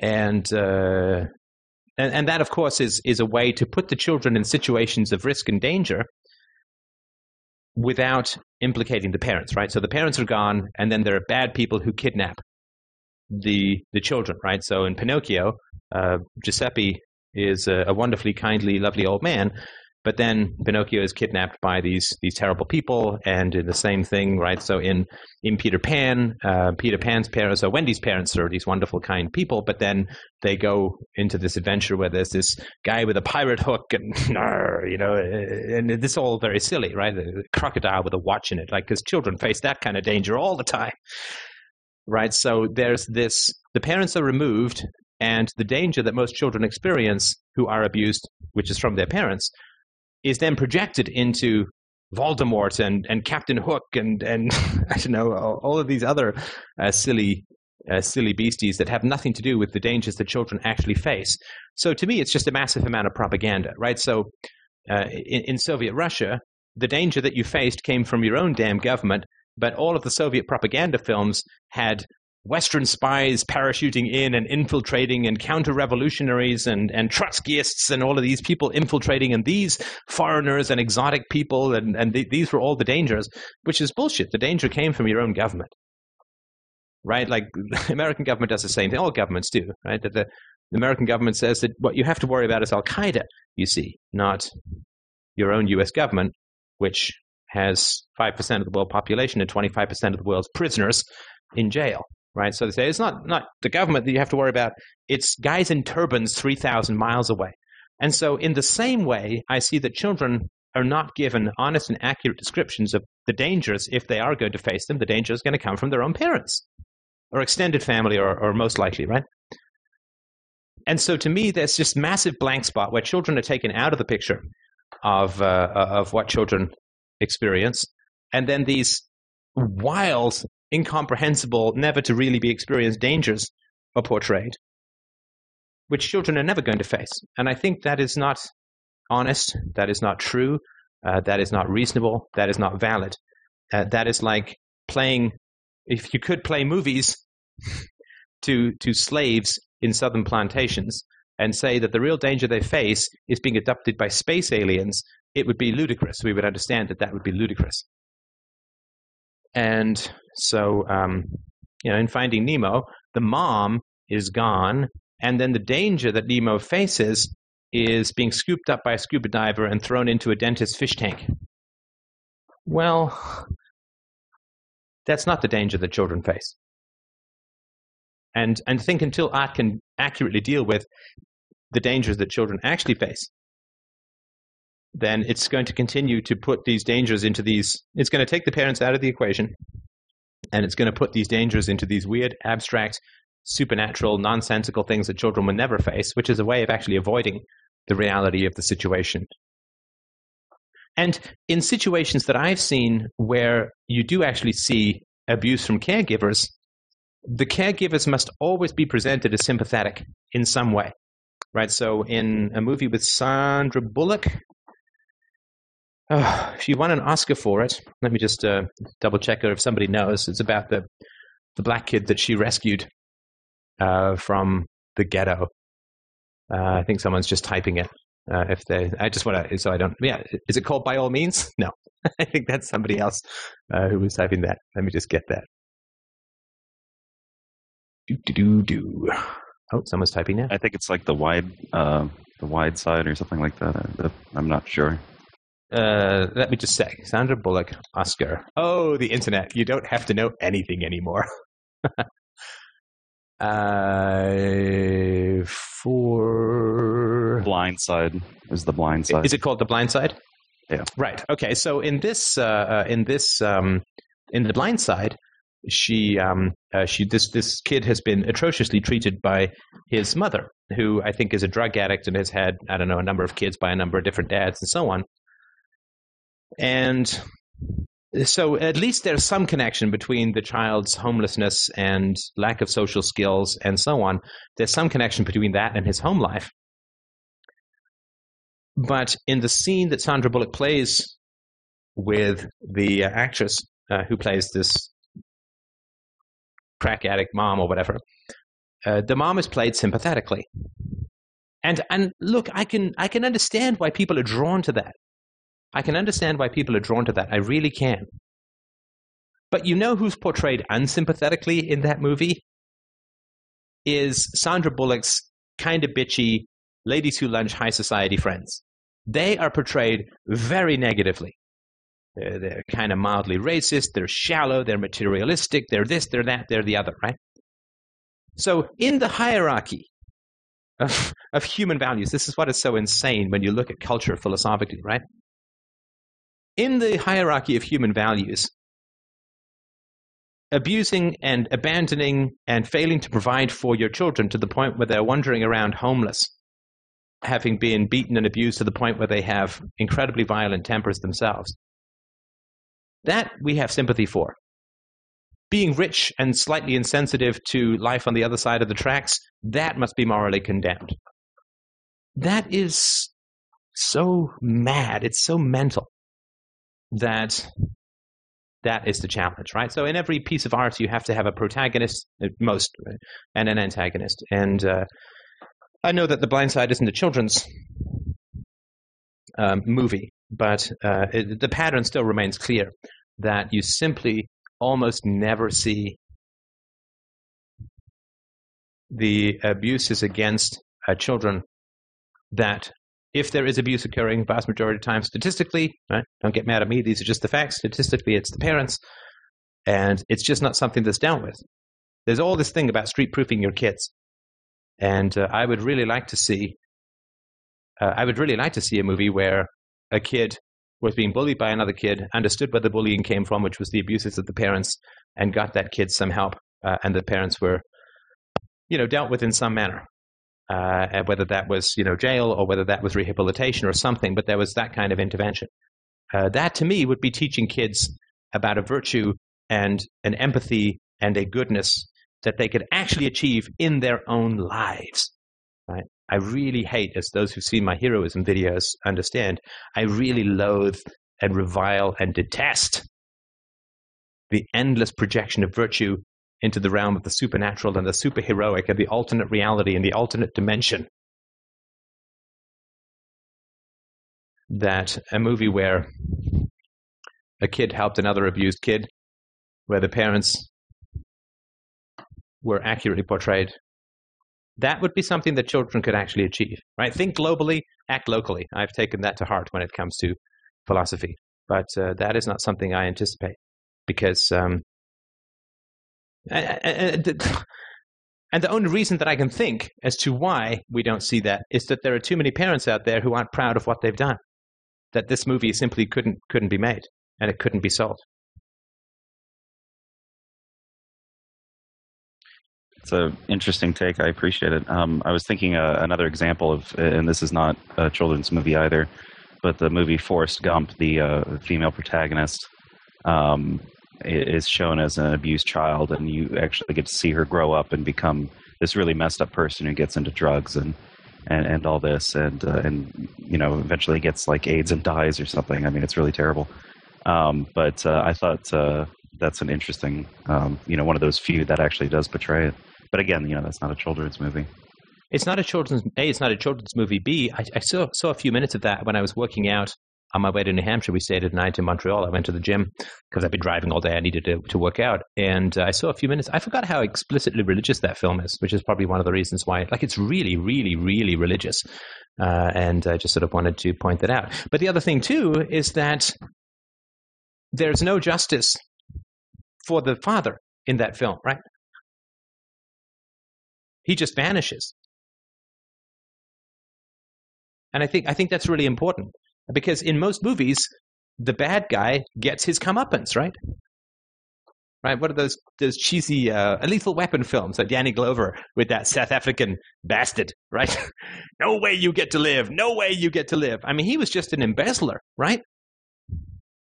But I think that, if I remember rightly, it was Robin Wright who played the woman in Forrest Gump. Oh, this is it's embarrassing how much I know about popular culture, but there it is.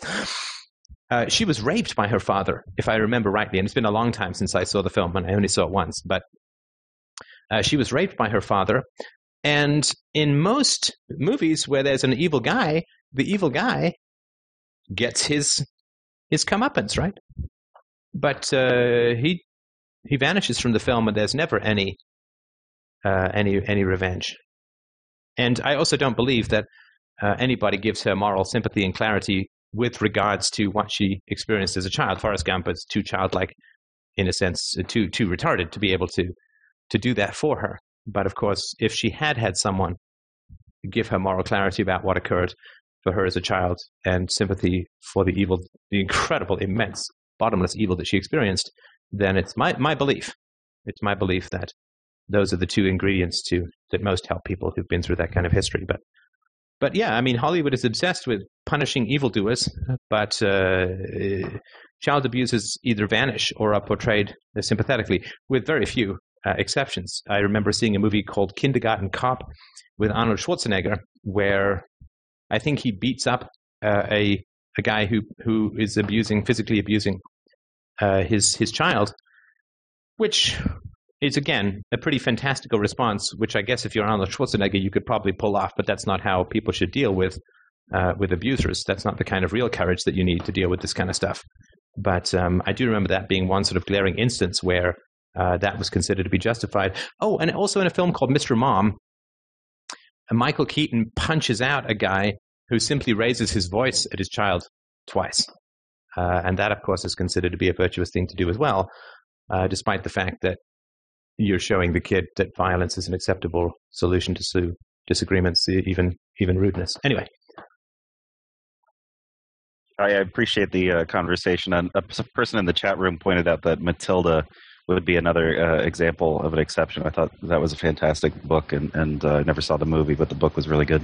But I appreciate the. Oh, okay. It's pretty well. The book's good anyway. But I appreciate the conversation. Thanks, Steph. Thanks. We've had a question in the chat room. How do you get the courage to stop self-abusing? It's a big topic, and I would be happy to. Somebody's asked, is there a moral obligation to give to the poor? No. No, there is not a moral obligation to give to the poor. Moral obligations are UPB. So there's a moral obligation not to rape someone, and that person has the right to shoot you if you're going to try and rape them, in my opinion. But when it comes to charity, I think it's an APA. I think it's a useful and good thing to do. I certainly do my part to help the world charitably, both through FDR and through other means. But I would not shoot somebody who did not give to charity. And ethical absolutes, ethical obligations are really where the gun comes into play. And so if you don't want to pull out the gun, then it's not an ethical absolute. Do we have any other verbal questions? Otherwise, I'll put a few comments out about this self-abuse thing. Going nuts. Okay, so the question is, somebody's asked, let me just make sure I get the question right. How do you get the courage to stop self-abusing? Well, that is a big question, and I'm not going to be able to provide any kind of expert answer. But I will tell you my thoughts, and hopefully they will be of some utility to you, even if you dismiss them and find that they're completely useless and ridiculous, in which case you've at least eliminated one possibility of an answer. So, this is how to stop self-abusing. The term self-abuse is difficult, and it's complicated, as it should be. But there are two ways that people look at this word. The first is is that myself is being abused. My identity, my essence, my soul, for want of a better word, my being, my personality, my mind is being abused. And that is being whipped with the whip in somebody else's hand. That's self-abuse. Myself is being abused. There's that aspect to it, but most times what people mean when they say self-abuse is they mean that I'm being whipped and I am doing the whipping. That is a very, very different thing. It's a very different thing. I think the first thing to understand about self-abuse is that it is not a spontaneous outgrowth of the mind, right? Puberty is a spontaneous occurrence within the body, depending on your consumption of meat, I suppose, in the first world, right? Between the ages of 9, 10, 12, 13, or whatever, right? So puberty is a spontaneous thing that occurs. When my daughter sprouted hair, it is a spontaneous thing that occurs. That is a natural development within the body, within the mind. The development of her language skills is a natural development within the mind. Self-abuse is not a natural development of the mind. And self-abuse can only and forever be implanted in the mind like a virus through the actions of others. So self-abuse in the two ways that we're talking about it here. First, that it is myself that is being abused by an external agent. That is, in my opinion, always and forever necessary as a prerequisite to the internalization of that state. Right? So you have to, if you end up beating yourself with a whip in your hand, that's only because somebody else beat you with a whip in their hand. So then the question, of course, becomes, if that is the sequence, how does it get internalized? How do you end up growing a third arm with which to beat yourself with a stick or a whip, and use your two arms to attempt to fend it off, which never quite works because it's growing out of your own back and whipping yourself in the back? How does it occur that it becomes internalized? Well, my opinion, silly though it may be, my opinion is this. A human being can stand almost anything except the loss of control. Except the loss of control. So since a human being can stand anything except the loss of control, if you attack yourself, then an abuser will be less likely to attack you, or will attack you less hard. This is not the case in the animal kingdom, right? If an antelope is running away from a lion and trips and breaks its leg, the lion doesn't say, okay, well, I'll let you go because you've already hurt yourself. You've already, quote, attacked yourself. He's like, yummy! Less moving antelope. That's tasty, right? And he dives in to carve out his pound of flesh. But that's not the case with abusers. Sorry, this is the abuse-themed show, I suppose, but these are the questions, right? I am market-driven. But this is not the case with abusers or sadists within the human realm. If you attack yourself, you are likely to receive less external attack. So, for instance, and this is not the best example, but it's the one that popped into my head. In The Wire, this is not any kind of spoiler, but in the TV show The Wire, which I highly recommend, in The Wire, there is a homeless guy who accidentally kills a friend of his. And the police pick him up, and he's so unbelievably racked with shame and guilt and remorse that the cop says, let him go. He's doing more to himself than we ever could. Like he's punishing himself more than we ever could. And the way that like the sadist wants to see pain. The abuser wants to see pain. And so if you hurt yourself, their appetite, to some degree, is satisfied. And you can control the amount of self-attack that you have, that you inflict upon yourself. But you can't really control the attack from somebody else. So if somebody says to you, I want to hit your leg with a stick, and I'm really angry, and either I'm going to hit you 10 times on the leg with a stick, or you're going to hit yourself 10 times on the leg with a stick, and I'm going to tell you whether it's good enough, how many of us would say, I don't want to hit myself, I want you to hit me in your current state of rage? Well, no one. We would always say, I'm going to hit myself, and you're going to tell me whether it's good enough. Because at least we can cheat, we can minimize, we can pretend that it hurts more than it does. We can glance it off. We can hit different spots at least on our body, so we're not hitting a welt that we just made.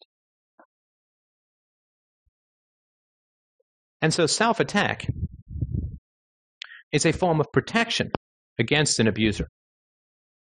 It's the slave that gets to whip himself rather than be whipped by a sadist. He will choose to whip himself because that will, to some degree, satisfy the sadist.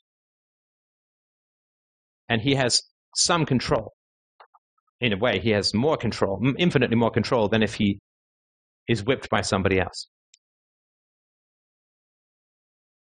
So this never develops spontaneously. People don't just wake up one day and say, I'm going to start self-abusing, cutting, mutilating, whatever, right? But It is an internalized sadism that is foreign to the personality, that is ingested because it is a sensible, rational, and healthy survival strategy in the face of significant or extreme abuse. It is a sensible survival strategy to self-attack in the presence of a sadist who has power over you, because it gives you some control, and without any control, if we have no control, we don't want to live.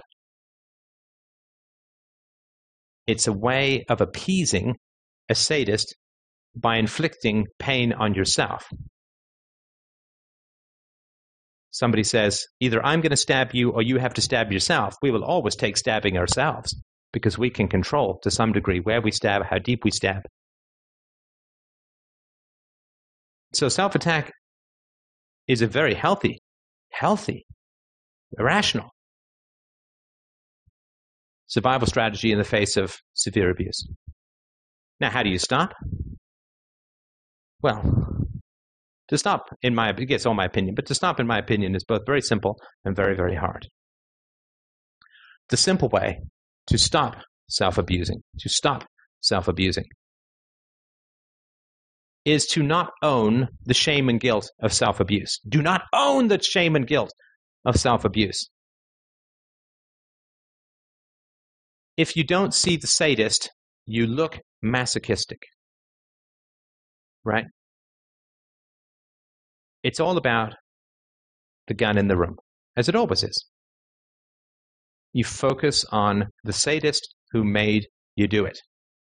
You focus on the abuser who made you do it, who you were responding to. You know, there's scenes in movies, right? I can't think of one in particular, but I've seen this at least a dozen times. The camera comes into a room, and a woman is standing there, seemingly alone, and she's shaking, and she's stammering, and she's sweating, and her hands are twitching, and armpits are stained. She's just standing there. And you think, what the hell? Is she having a panic attack? Is she just inexplicably nervous? What the hell is going on? It makes no sense. And then the camera pans around, and there's a guy standing behind her with a gun to the back of his head. And as an audience member, Ryan, we understand how our judgment changes the moment we see the guy with the gun. Right? Before, we judged the woman as shaking and sweating, as if she is just having a mysteriously created or evoked internal state. She's just having a panic attack. She's just nervous for some reason. She's whatever, right? She's messed up. And it makes no sense. And in a sense, we blame the woman for this. And we don't have empathy, in a sense, because it's so foreign to our experience. We don't just stand there in a room and sweat and shake and right. But the moment that the camera pans around and we see the man with the gun pointed to the back of her head, it all becomes clear. Her former mysterious behavior is perfectly comprehensible. And in a rush of empathy, we all understand that we would be the same as her in that position. Right? We all understand that. Our empathy goes out. We understand why she's doing what she's doing. It all makes sense. Self-abuse continues when you don't pan the camera to see the guy with the gun.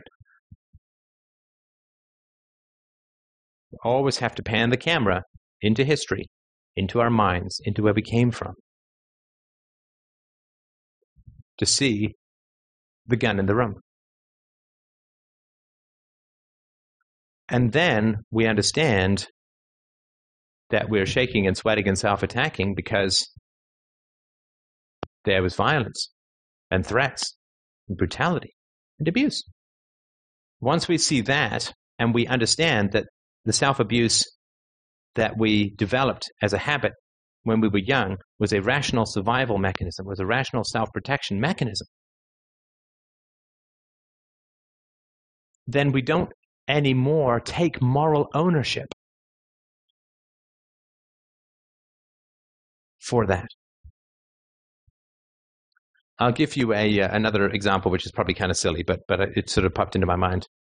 So many years ago, when I was just starting to really work through my stuff with my history,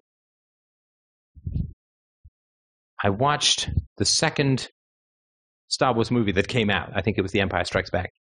I hadn't seen it since I was, I guess, in my early teens. And I felt dizzy and I felt nauseous watching this film, and I was absolutely convinced that it was because I was having an intense flashback to what my life was like when I was that age. And my life at that age was beyond terrible. It was beyond wretched.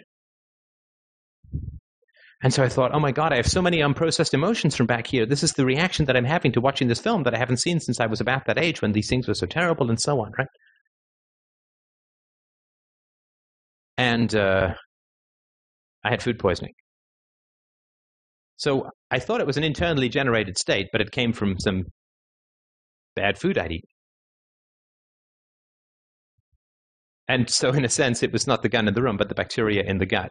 But I think it's really important to focus on the external cause, the external demand, the external requirement, the external absolute that began this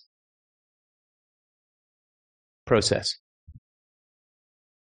If you own your self-abuse and you don't get the guy with the gun to the back of your head when you were a kid, then it won't stop.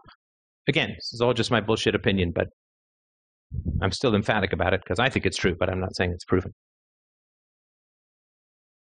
And I drive back self-abuse with the gun in the room. The gun in the room, the gun in the room, the gun in the room. I drive back social criticism. I drive back, and this is not to say I'm not self-critical. I certainly am. And some of it's justified and some of it's not. But I drive back criticism. You know, if I get, oh my God, I've done something wrong. I've done something bad. Blah, blah, blah.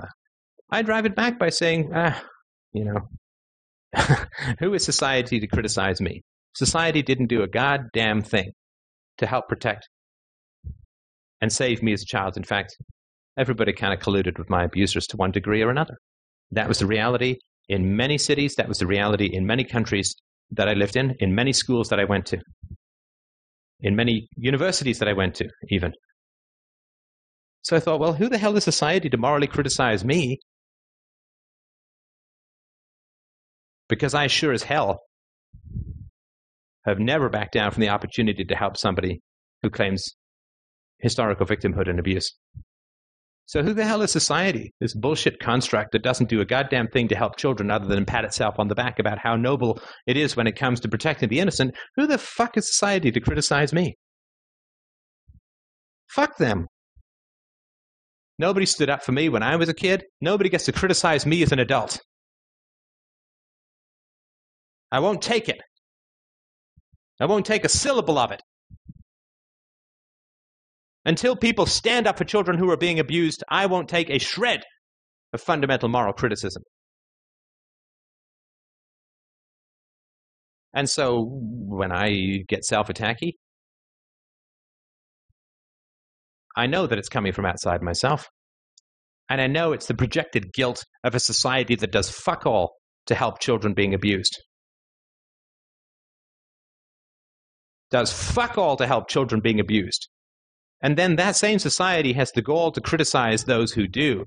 That is just projected guilt, shame, and self-loathing, and I won't take a shredding it. I won't take an atom of it. I push back the guilt to the people who don't act. I push back the guilt to the people who enable the abusers. I push back the guilt to the people who don't pick up the fucking phone. I push back the guilt to the people who don't interfere when they see children being yelled at in malls, put down, humiliated, aggressed against. I won't take an atom of it. The projected self-loathing of a cowardly world that does nothing to protect children is not something I'm going to own. People have to do a hell of a lot of standing up for children and the adult victims of abuse before they get to criticize me. But the people who haven't can take a flying fuck off a short pier, because I don't listen to that shit at all. And they can scream and piss into the wind if they want. But until society starts standing up for the truly helpless and victimized in this world, it better shut the fuck up about lecturing people who do. I feel quite passionately about this. I'm sure you can tell. And I mean, that's another reason why I love the listeners so much, is that you all are actually wrestling with this. You all are actually wrestling with this challenge. I can't tell you. I can't tell you how much I wish you guys were around when I was a little kid. At least we can be around for others, right? And I think that's it for our show. Let's end on a yelly note. I hope that you don't mind that. I feel very strongly about this. I want my daughter to grow up in a world that is far safer than the one I grew up in, and this is the only way that I know how to do it. And I absolutely and massively and eternally appreciate your support in getting this message out to people.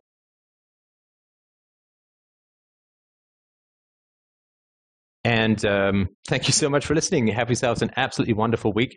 I hope that philosophy elevates and lifts you up on the rockets of thought, reason, and evidence, sends you sky flying high into this world, and gives you a great view of your past, present, and future. Thank you so much for everything.